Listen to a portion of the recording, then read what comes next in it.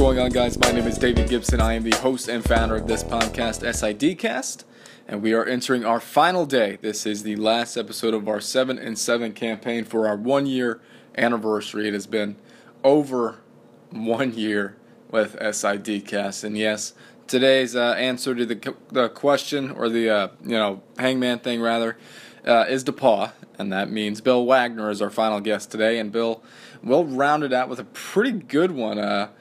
He and I talked about a little bit about, I don't know, we'll kind of touch on this a lot. Basically, he did some stuff when he was a child that he did some dice rolling things with baseball, and I did the same thing with football. So we kind of touched on that subject quite a bit because, I know people do it, but, I thought I was just a nerd when I was a kid. I probably still am because I still do it a little bit, but not, too much to where it's overbearing and overtaking my life. But anyway, hopefully, I'm crossing my fingers, by this time that the episode airs, we will have a winner of our t-shirt that will be going out here pretty soon, and we will be direct messaging that individual here shortly, and then getting a size, and then getting a mailing address for him or her, whoever won the t-shirt. So thank you all for whoever participated in this one today.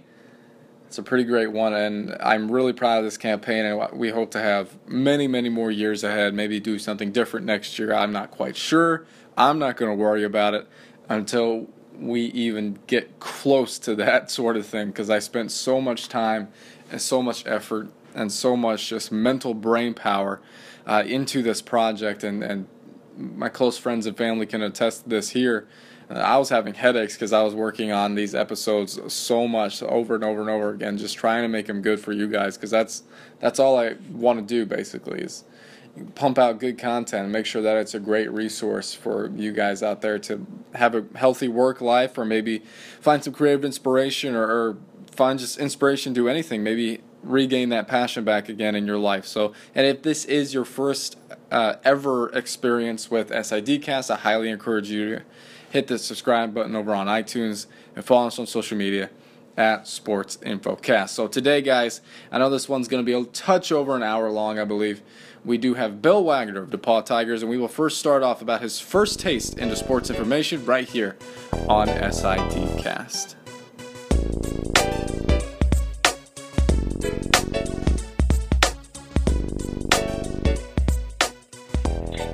My first taste,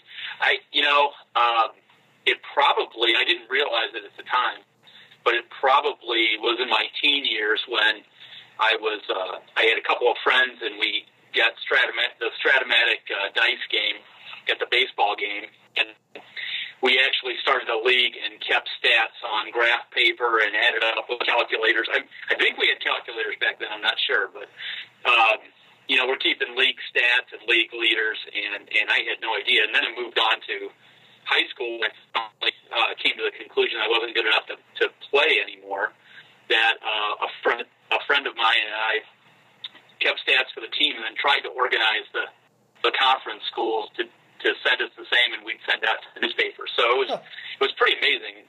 At that point in my life, I didn't know those things, that they actually had those in colleges. So it was kind of fun, and probably was an indication that was something that might be in my future. Perfect. So what kind of drew you to Miami University? It was a fairly easy decision for me. My sister went to school there, and so I had visited on Little Sibs weekend or graduation thing, just different events, and pretty much knew I was going to stay in the state of Ohio, go to a state school, just based on where we were financially as a family, and in fact, I didn't even visit as a high school student. I just can't imagine that anymore. I think I had applied to 2 schools, and Miami was, I got accepted in November, and it was an easy decision at that point. Perfect. So what kind of things how did you go about working in the sports information office? I mean, how were you even introduced to it? Like you said, in high school, when you were in your teen years, you guys did those dice rolling things, and I'm going to ask you about it in a second because ironically I did the exact same thing. So, what was your kind of like first introduction into the Red Hawks Sports Information Office? Well, it's funny because we had orientation in the summer, and so I think it was probably in July. I'm down there with my parents, and we're sitting at a table in the cafeteria with a couple of women who work at Miami, and we start talking, and I was just telling them that I was interested in sports. I didn't know at that point. I really was thinking probably professional sports or something like that. I wanted to major in business, and so they said, "Oh, well, you need to see Dave Young, the sports information director, and you need to talk to him.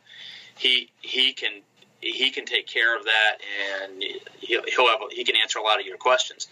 Well, I'm, as I still am at my advanced age now, I'm an introvert, a little afraid of new situations, so I actually didn't go see him right away, and but somebody that lived just down the hall from me did on his own, and he actually got a job, and so he would tell me about what he was doing in the office, and actually I went back my sophomore year, and Dave didn't have any openings then, but he set something up for us that he would let us have maybe a 4 or 5 minute to an hour interview with different people in the athletic department. And so we would meet the athletic director, the assistant ADs, and just get a feel for what all the positions were in athletics. And it was I did that along with two other Miami students, and it was a great opportunity to learn more. And then by the time I was a junior, they were able to find some positions for me, and I remember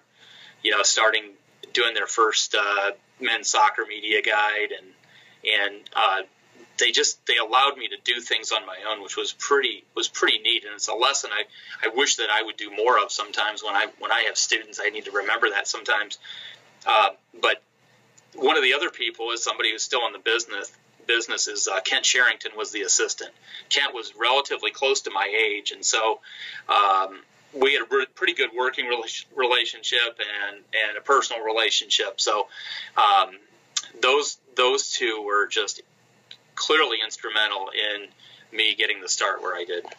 And what about your move to Ohio State? I mean, was getting your master's something you always thought about doing, or what did you have in mind? What was your mindset at that time?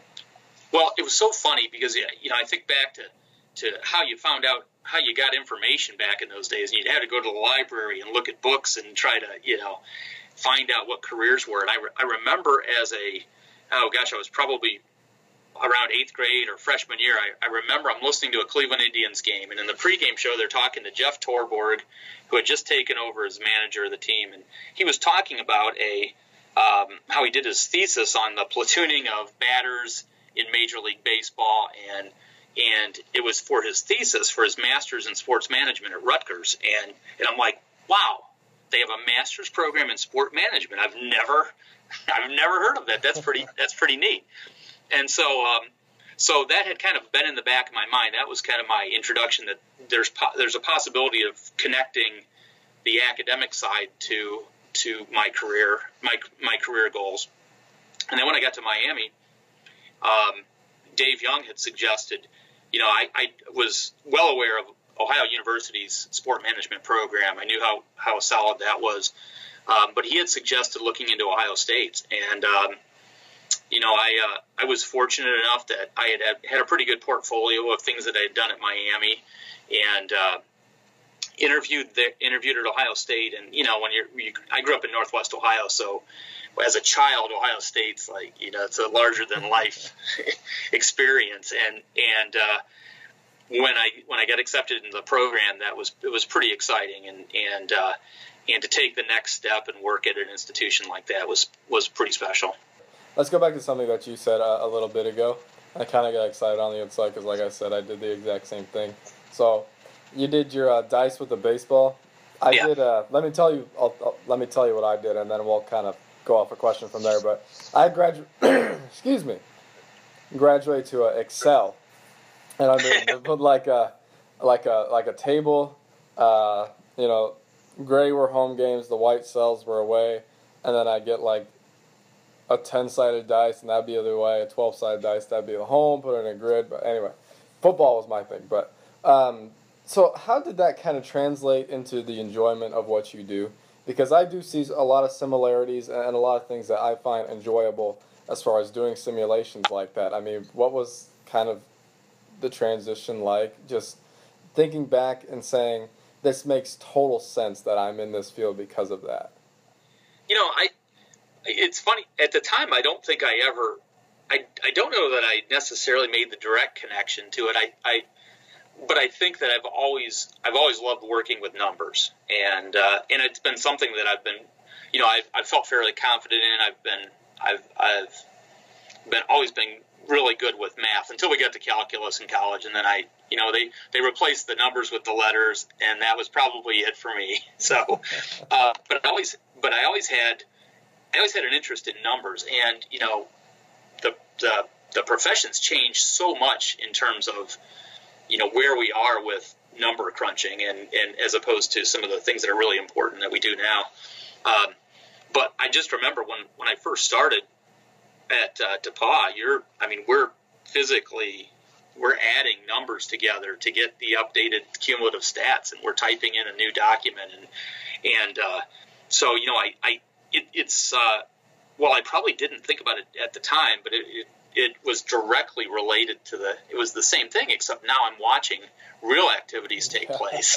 And I think the other thing too about when we did those games, you were, sometimes we'd get really punchy. We'd have those nights where maybe we tried to stay up as late as we can, see how many games we could get in, because we felt like we got our league behind schedule or something, and so we would pretend like we're broadcasting the games, and back in that day, we didn't have cable TV yet. I mean, I think it was available. We probably didn't have it in our house. So this was you could read newspapers, but this was as close to actually being at a game or participating in a game as you could have outside of playing yourself against each other, and it's just really, when I look back on that, we spent a lot of time doing that, and then fortunately I graduated on to real activities, so that although I could see myself with the kids doing something like that and trying, but yeah, real quick, I promise we'll move on. Did you use real teams or fake teams? It was Stratomatic had real teams, so we had to modify the rules so we could play solitaire. So like you would know that in certain situations you would or would not steal a base, or it was but it was probably we played like a Cleveland. I think one season I played an entire Cleveland Indians schedule just as it appeared, and I think part of it too was seeing if you could make them better, and that was probably easy to do with the Indians. I don't think in those days, but another. I mean, it was just a fun activity for us, and I remember we traded. I think we got tired of the teams the way they were, so then we redrafted or something, and then we did that for basketball. Played half of an NBA season with the real teams, and then put together. I remember we put together a report at the end that had each team's cumulative stats and the stat leaders, and just it's really weird when I think back about how connected that is to what I do now, and at the time never realized. I mean, I never thought, oh wow, this is a career. I can do this. I mean, I was looking at things from more of a marketing perspective, or working in a front office of a professional team. So with that marketing background, how does it help out for what you do now? I think it probably helps me see things a certain way. Where I realize that what I do doesn't just, especially at the beginning. I think now we're all more cognizant of our role as marketing our institutions and our student athletes, but I think back then it probably gave me a broader perspective of things, that I wasn't just working in sports, that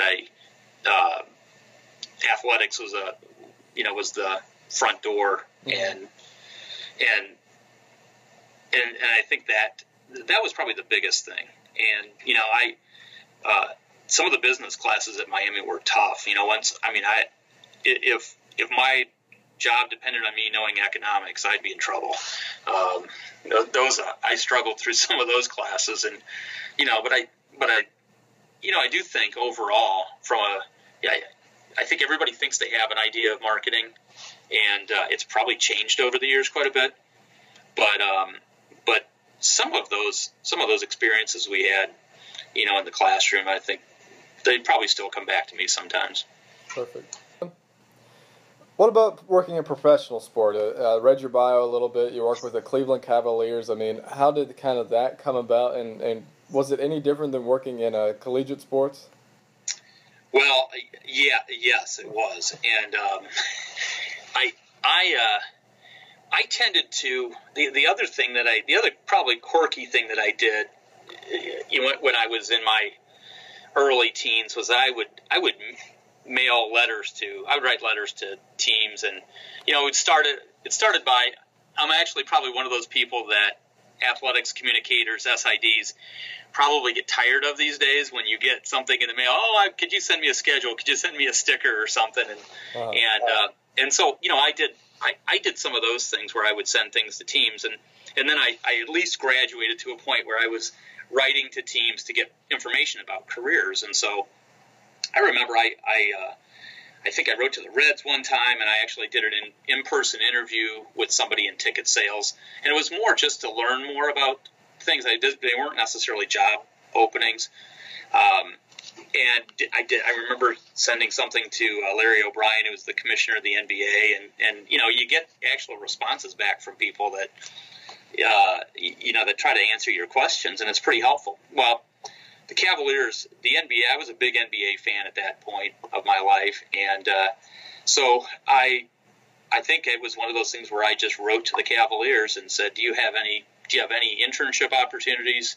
And I believe that was the summer between my sophomore and junior year in college, and so during spring break, they invited me to come to a game, and I talked to the director of ticket sales, and probably it may have been season ticket sales at that point. And it was great. Got floor seating. The Cavs were not very good then, and it was so floor seating was was pretty lonely down there actually.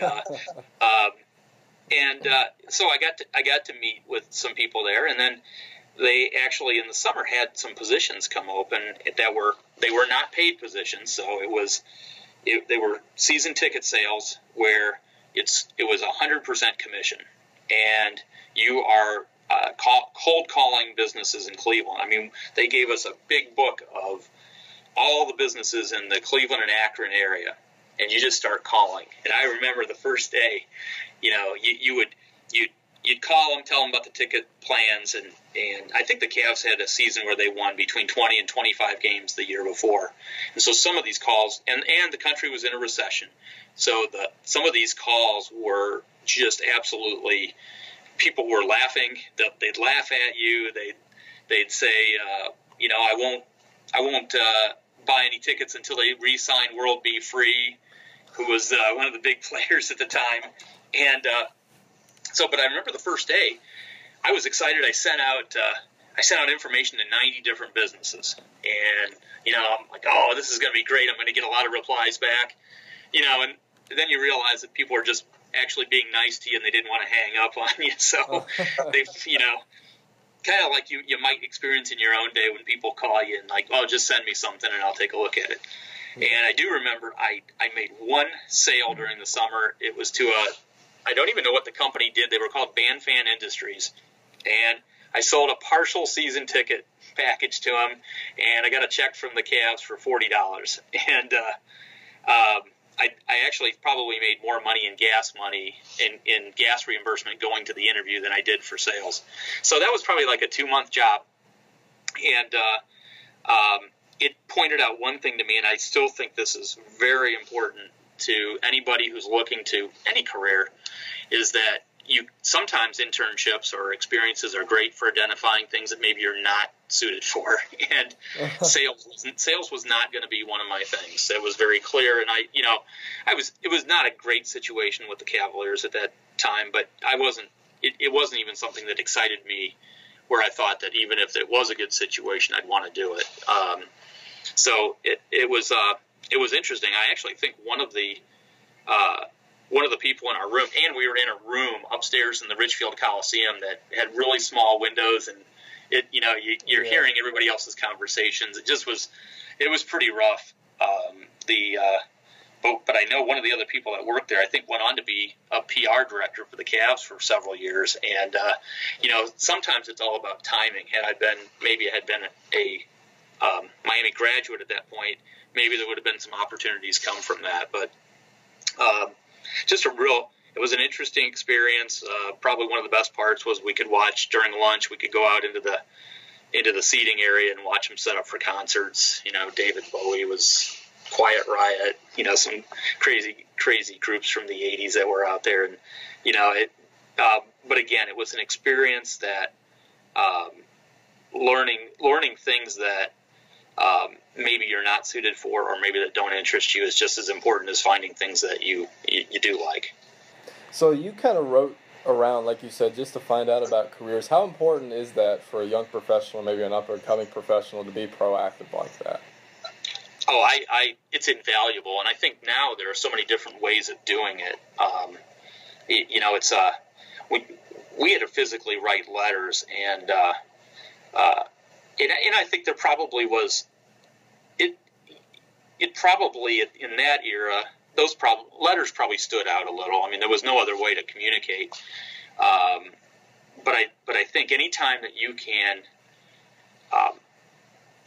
identify individuals, maybe even just in your area, you could be in high school and do this, and just sit down and ask for a conversation with them just to learn some things, and just start establishing a network of professional colleagues, and just to show people you have an interest, and volunteer for things. I mean, that's the other thing. You got a lot of activities most people have activities in their area where they can help. I didn't know anything about colleges. I didn't know that they had offices like this. And I had, I lived 2 miles from Heidelberg University, and that would have been an opportunity for me that I wasn't even aware of until I was in fact in college. So I do think there's probably more opportunities. With COSIDA the way it is, you probably could explore those things, but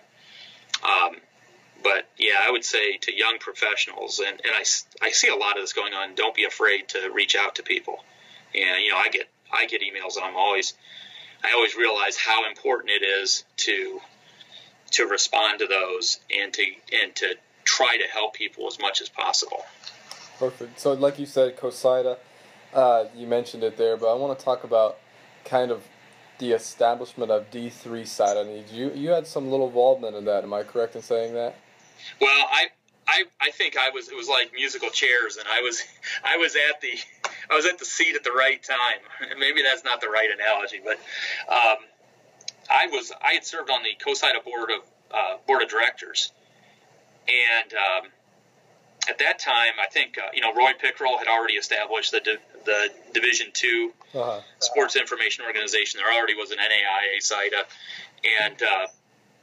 and so while I was on the board, there were a lot of conversations about COSIDA having an executive director so they can think about the organization 365 days a year, and then it was also about making leadership structures or organizational structures within each division. And so, it felt like when I was on the board of directors for COSIDA, and then after, it seemed like I was in front of the room for those Division III meetings for a decade. But I know it wasn't. It only seemed like that. And so, what we finally did in one of those conventions was establish a formal organization. We would get together, probably like all the other divisions, and you'd get together and you would air a lot of complaints, and it was just there was a lot of you saw where there would be room for a lot of positive energy if you could harness it. And so, with the help of COSIDA and the leadership at the time, we were able to start an organization, and to see it today is awesome. I mean, when I see what Lenny Reich is doing, what Ira Thor did, and the people that were presidents just after I was, Larry Happel and Dave Rath, it's so exciting to see that we have subgroups of COSIDA that are advocates for us and who are thinking about our best interest and trying to do what you're doing. David, is great. I mean, you're introducing people to the profession, to people in the profession, and that's invaluable.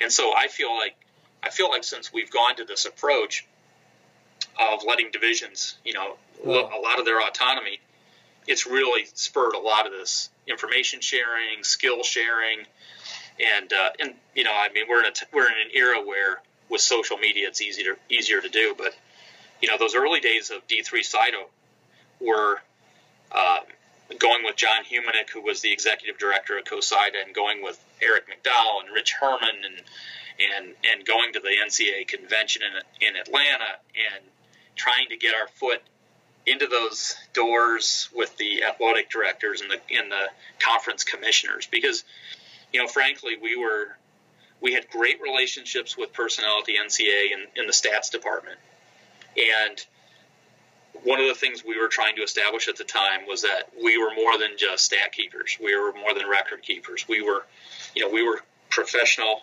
communicators who were and marketers to some degree. And we weren't touting ourselves as such, and people weren't viewing us as such. And so this was an opportunity on the ground floor of trying to get into those rooms and to use a cliche, get a seat at the table. And it took a lot of meetings and a lot of work, but it's good to see the fruits of that labor now. You kind of mentioned this earlier, and you just kind of touched on it there again. Not very many young students, or maybe in high school, even college, and heck, even into their adulthood now, they don't know that there are careers in sports information. So what would you think be one way that we can start introducing this profession to kind of the outside world, so to speak? Oh, that's a really good question.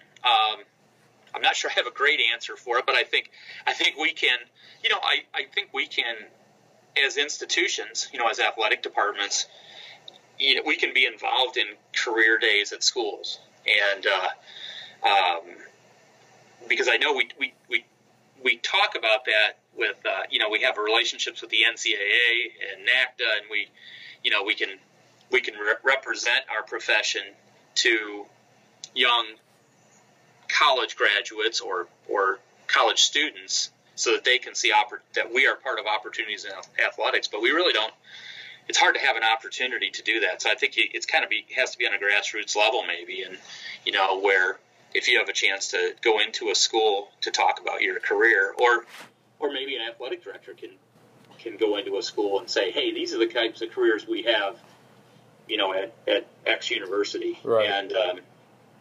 And other than that, sometimes I look at my kids and I think, gosh, I wonder how they view the profession.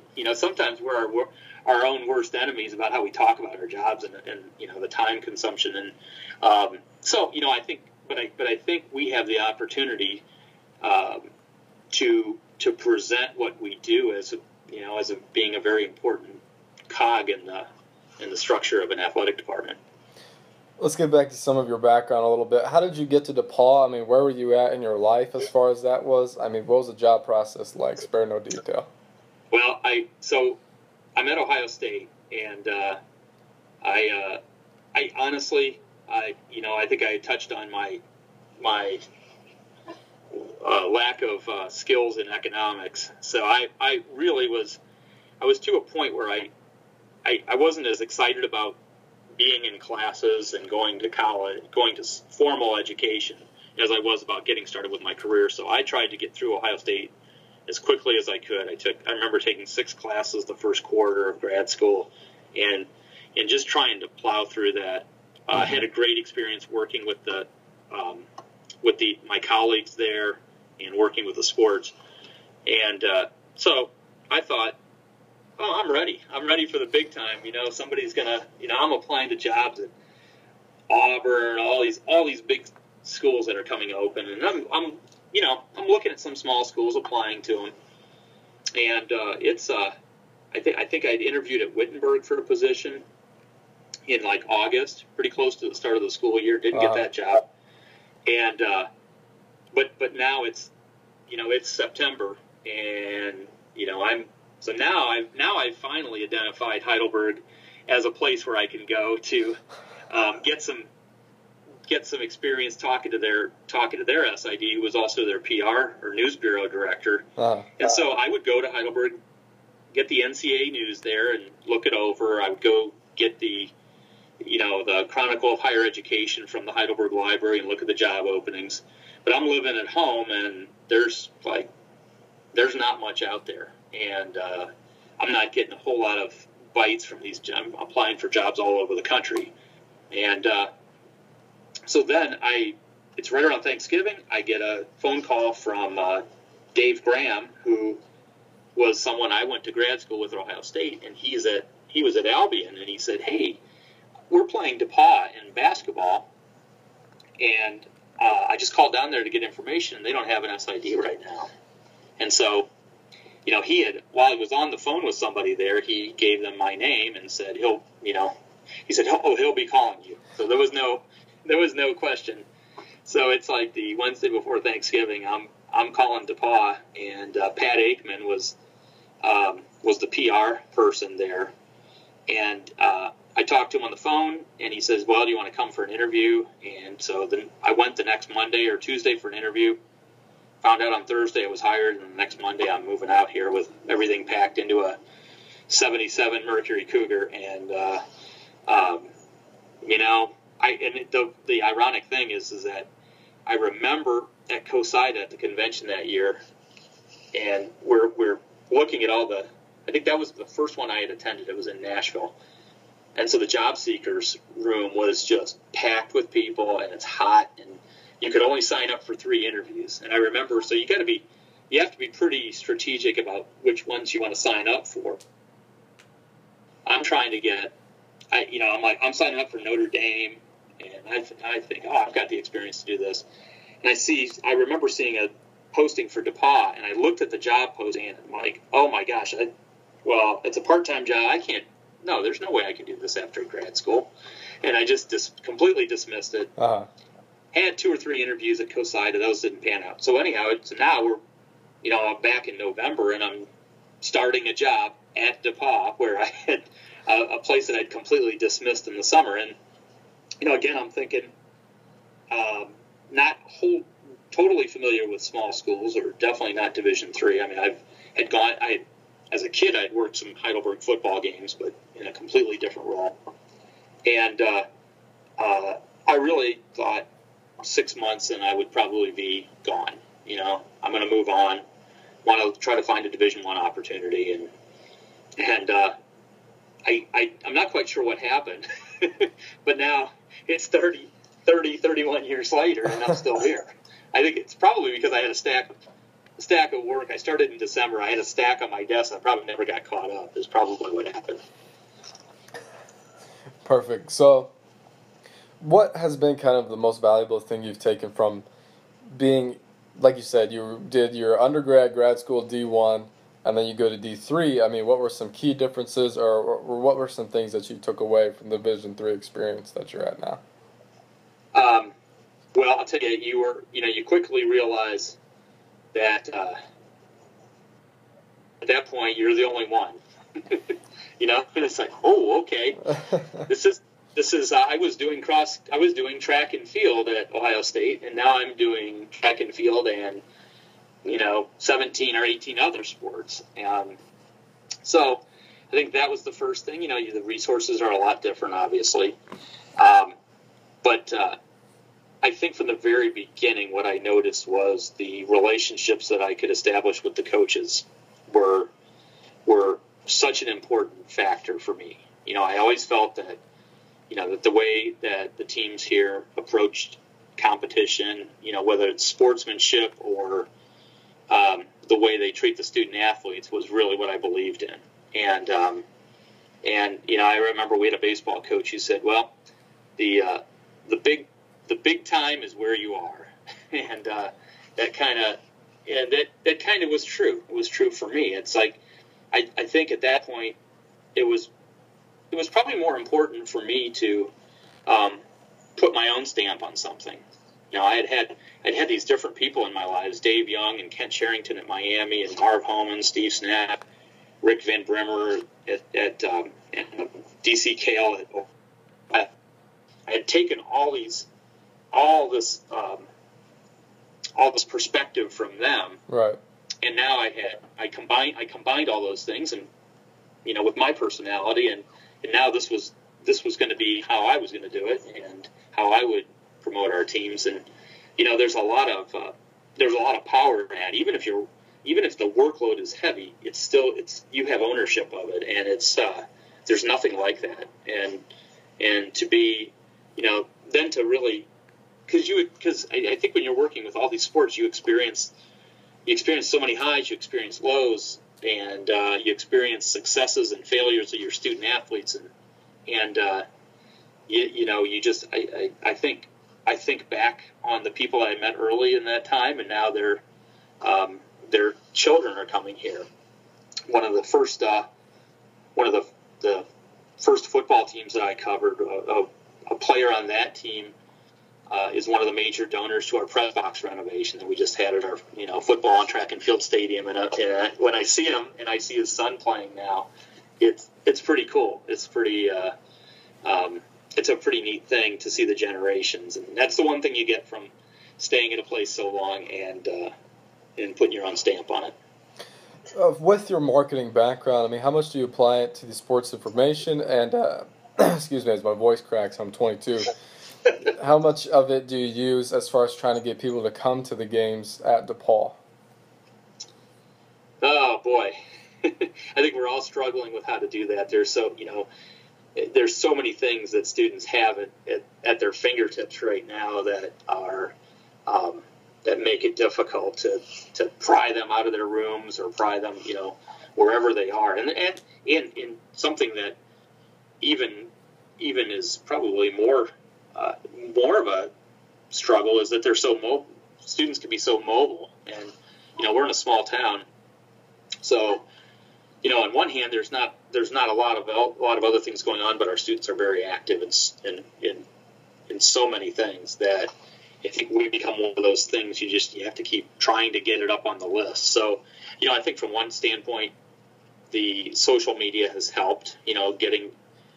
Getting some buy-in and having them share your information is really great. I'm trying to think back to 20 years ago about how we did this, and you put signs up in places and you hope people would see them, or but the ironic thing is that it's still word of mouth to some degree to get people to come to your events. You have to have student athletes buy into that. So I would say that my marketing experience is probably they probably help from the standpoint that I might have a marketing mindset when I do things. I don't know if specific skills. I'm certainly not. I'm not as in tune with things as the 22-year-olds that we have in terms of how to reach them and what they're interested in. But I still have ideas of maybe the best methods and maybe the hooks that they might be willing to follow. I'd like to transition to this part of the interview where I'd like to ask some fun questions. First one I have for you, Bill. Favorite memory in your professional tenure? That's really tough. But I would say that there were the two national championships that our women's basketball team won, or or the times when we've reclaimed the Monon Bell, which is our football rivalry with Wabash. But honestly, it's probably when I reconnect with alumni who established relationships with when they were students. Real quick, and I've got to ask, explain the atmosphere for the Monon Bell. Well, it's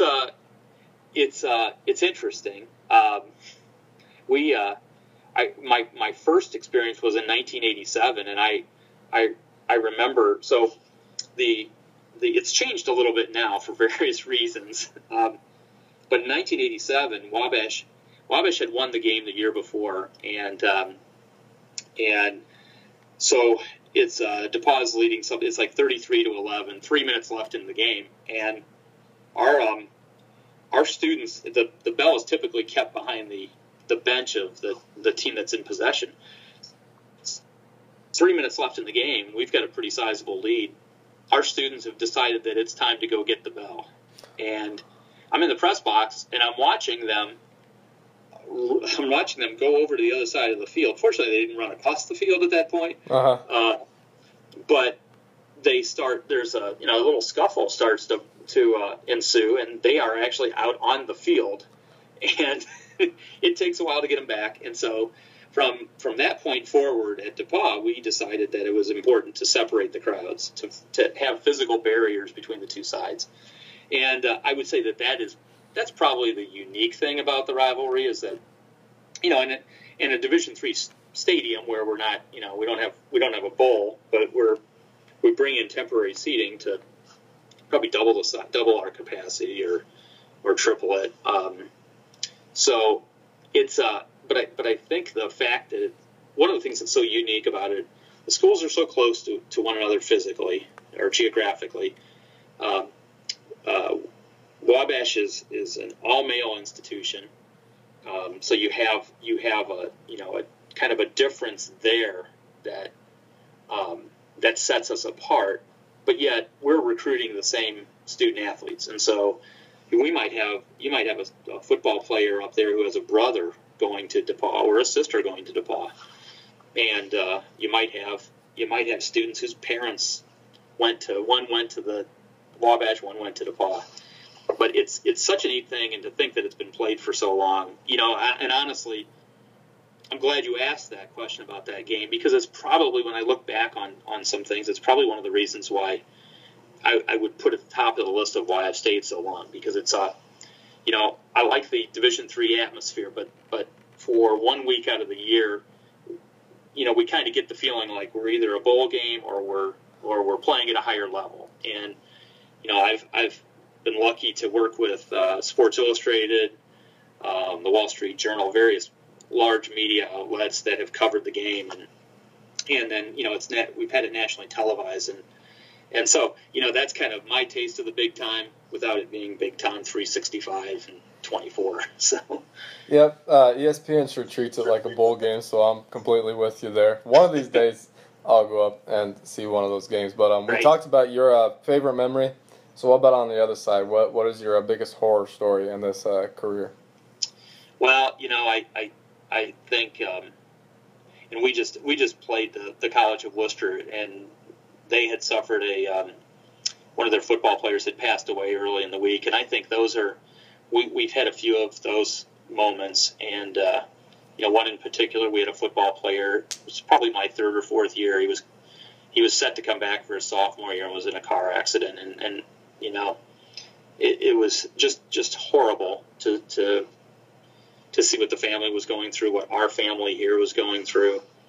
And then we had a situation where a former student athlete, she had graduated 2 years prior, and she had passed away in a house fire, and that was somebody who she herself was going into a career in sports, was working at the Horizon League, and you just see, and that was before I was a parent, and so I think when you're a parent, you view things, you think about those situations and how horrible they would make you feel, but at that age, you're viewing these things as these are people who are your friends too. And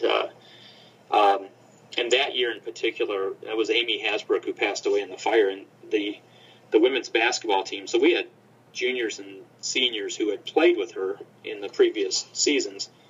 I remember that season well because they really took it upon themselves to honor her memory, and we ended up that was our first trip, the women's basketball team's first trip to the Final Four, and played over at Rose Hulman, and it was just it was horrible on one hand. It was a binding type of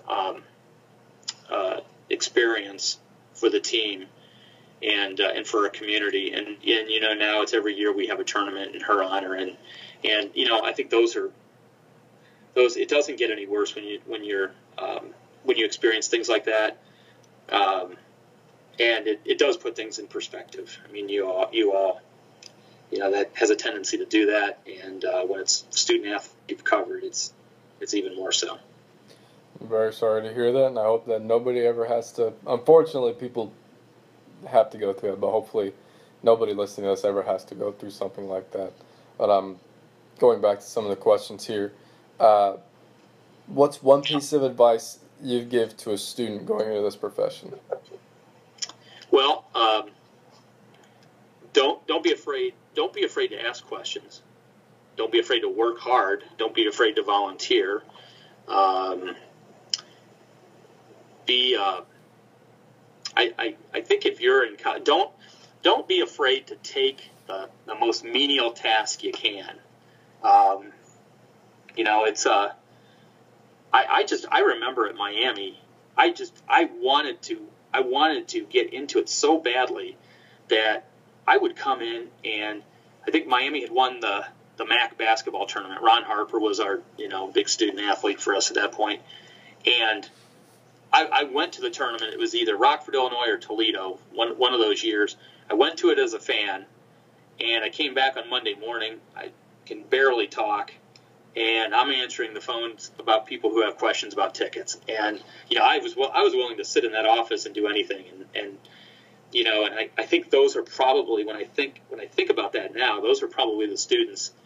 If I have students like that are just clamoring to do more, those are probably the ones that I am going to be more inclined to give things to and trust with some things that maybe I ordinarily wouldn't. And so it's even I'll tell students, like, hey, if you're doing it, this is probably something that if you're not doing it, I'm going to have to do. So it's not really, there's really not a breakdown of things that are unimportant, because it's all activities that we're all doing to make the institution better. So, it might seem menial, but in the end, it's not.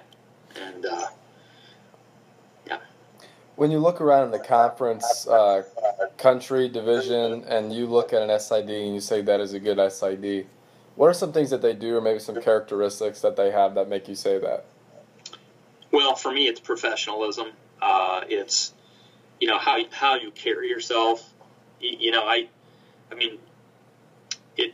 I don't know if I don't travel as much anymore, so I don't know what it's like for other SIDs when they host events. You get so wrapped up in your student athletes and your coaches, and you want to be a cheerleader, but you still can't. And so I think that's one of the things I look for: people that are able to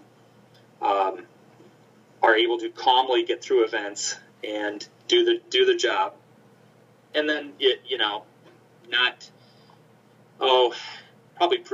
probably not gloat, not brag. Just we're handling information at some point.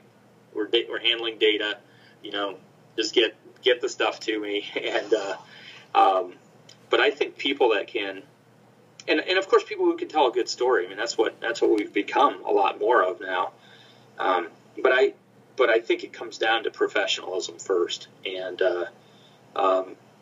we have to be mindful. I think that as our role is more elevated, we could have, in my early years, we could be in a back room with a calculator, retyping stat sheets, and no one would even know what's happening. But now, if we don't do something, people are going to know it pretty quickly. And so I think it's important to realize for professionals out there that you have clientele, you have audiences that are watching your stuff. They're watching what you do. They're reading what you do. They may not know it's you, but they probably don't necessarily care who's doing it, just that it gets done. And so doing it and how we do it is important. One thing you're interested in to learn more about in this profession? Well, it's inevitable that part of the storytelling is doing it through video, and I'm trying, but it's hard to carve out that time to do it. And I think the hardest challenge that I have, probably at my point in my career, and maybe just my personality type, is what do you give up to do more? And I wish that I could not only go into those areas, but I wish that I was better at delegating to, identifying students who are really good at some things and delegating to them. That would be a weakness of mine that I wish I could correct, which would allow me to get into more stuff. But I would say the feature type content, and then figuring out the content. The $64,000 question is to answer is, what's the content that people really care about? And it's not just producing content for content's sake, but what's going to maybe draw that person in and say, this place has a little more value than the other school I'm looking at. Maybe I'll consider going. And so it's not just trying new things, because I'm certainly willing to do that, but it's trying to do things in a way that's more strategic. Work-life balance. What do you do to have fun? What's fun? Yeah, exactly. Fun, really? Well, I have 7-year-old twins, so I get started with a lot of this stuff later in life, and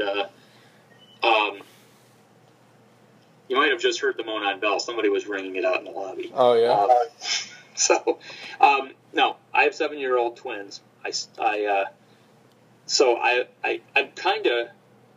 I'm reliving a lot of things through them. And, I certainly, my life at this point is not anything close to what it was in my 20s and 30s. So, and that's really probably a good thing. I think they are my balance. I volunteer in their classrooms, and this year I'm doing it during the day in my daughter's classroom, and so it's like right in the middle of the afternoon, and it's such a good thing to change perspective, and but I think the work-life balance. I mean, I do laugh when I hear that phrase sometimes, because it's, I think, well, my Saturdays are almost completely gone, and so I think that the key is that you have to make the most of those times you do have, and I'm not the best at. I'm okay at identifying that people need to recharge, but I don't do it very well myself, and so I'm pretty much just go. Mm-hmm. And the kids, I think having the kids and a life at home that's completely different than anything you experience at work, with the exception that, maybe at the point, at times you feel like no one's listening to you. It just naturally pulls you out of that plugging away at everything, because you can't. I mean, you have to take care of them and the situations. When they were younger, it was. I have experiences of having them with me while I was working events, and just pretty amazing when I think back on some of those times of working a tennis event, and they're sick, and so they're not at daycare, and I'm taking care of them, in a room somewhere while a national tennis tournament's going on, and I'm changing diapers, and I'm but you can't do that stuff alone. Having a wife who understands the career, Doesn't always, not always thrilled with it, but she understands it. And I hope at some point that my kids will they'll want to help, and they'll want to be part of the experience on game day. I'm not sure if what they see is what they like, but I think to keep us all together, I think that'd be pretty cool. I grew up in the profession watching families do things together, and I think that'd be pretty fun. Real quick, how do you explain what you do to your kids? Well, the deal was I told them early on that they would have to learn how to keep volleyball stats. But it hasn't worked. They're 7. David, they're 7, and they don't know how to keep volleyball stats. This is not where I thought we would be. The neat thing is that I've been able to take them to some events that I wasn't working, and to be able to get that really close up experience to athletics is really, you can't do it a lot. You can't give your kids access to other things as much as we can with those things, and to get them to identify with some student athletes and get to meet them is pretty neat. So I think like they're starting to understand it. My son has been into keeping stats a lot on looking at standings and things like that. So I think we're getting closer to that point.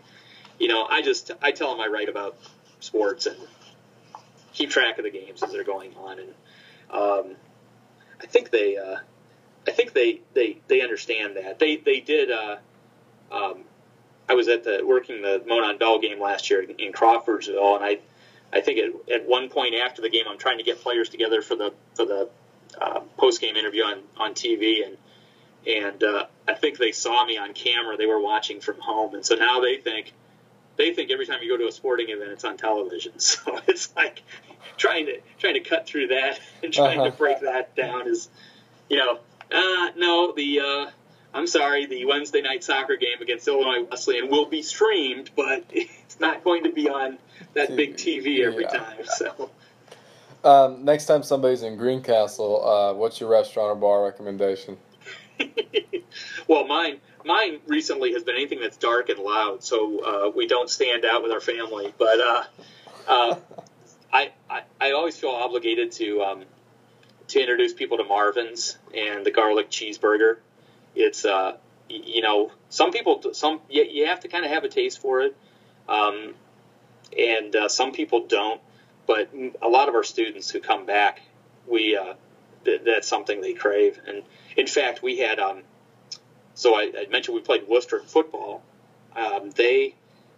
Their assistant athletics communications director is originally from Greencastle, was son of our longtime men's tennis coach, and so the SID came over for the football game, and we get an email about asking if we can go to Marvin's, get a couple sandwiches, and send them back with the SID.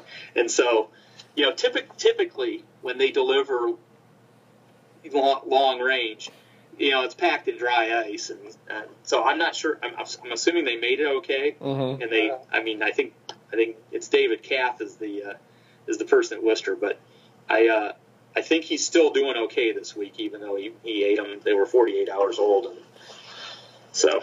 But it would be Marvin's. But the really neat thing about Greencastle right now is we've had some initiatives take place where the downtown is being upgraded. So we've got a lot of local restaurants downtown that are really, really nice.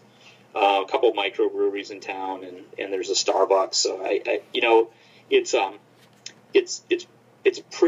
a great feeling, like just driving through town and seeing a lot of cars parked at different restaurants, and knowing that it's more vibrant during the evening. If anybody wanted to get in touch with you, maybe after this interview or whatever, what would be the best way to do it? Just email, probably. I'm bwagner@depaw.edu. I think that's the safest for me. You can call me. That's great too. Probably don't Snapchat me. I'm probably not going to be.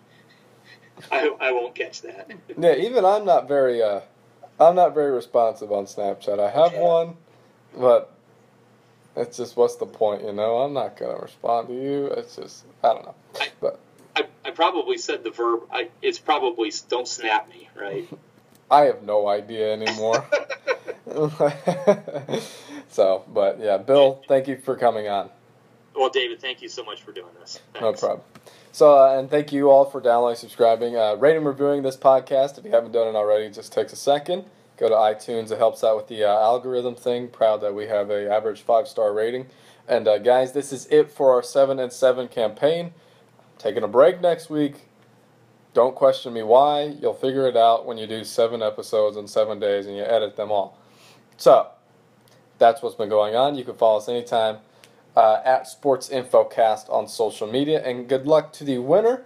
And congratulations to the winner. I don't know why I said good luck to the winner of our contest. Again, this was the final day. We'll be sending out the t-shirt here pretty soon. So, thank you all for listening. We hope to catch you all in the next episode.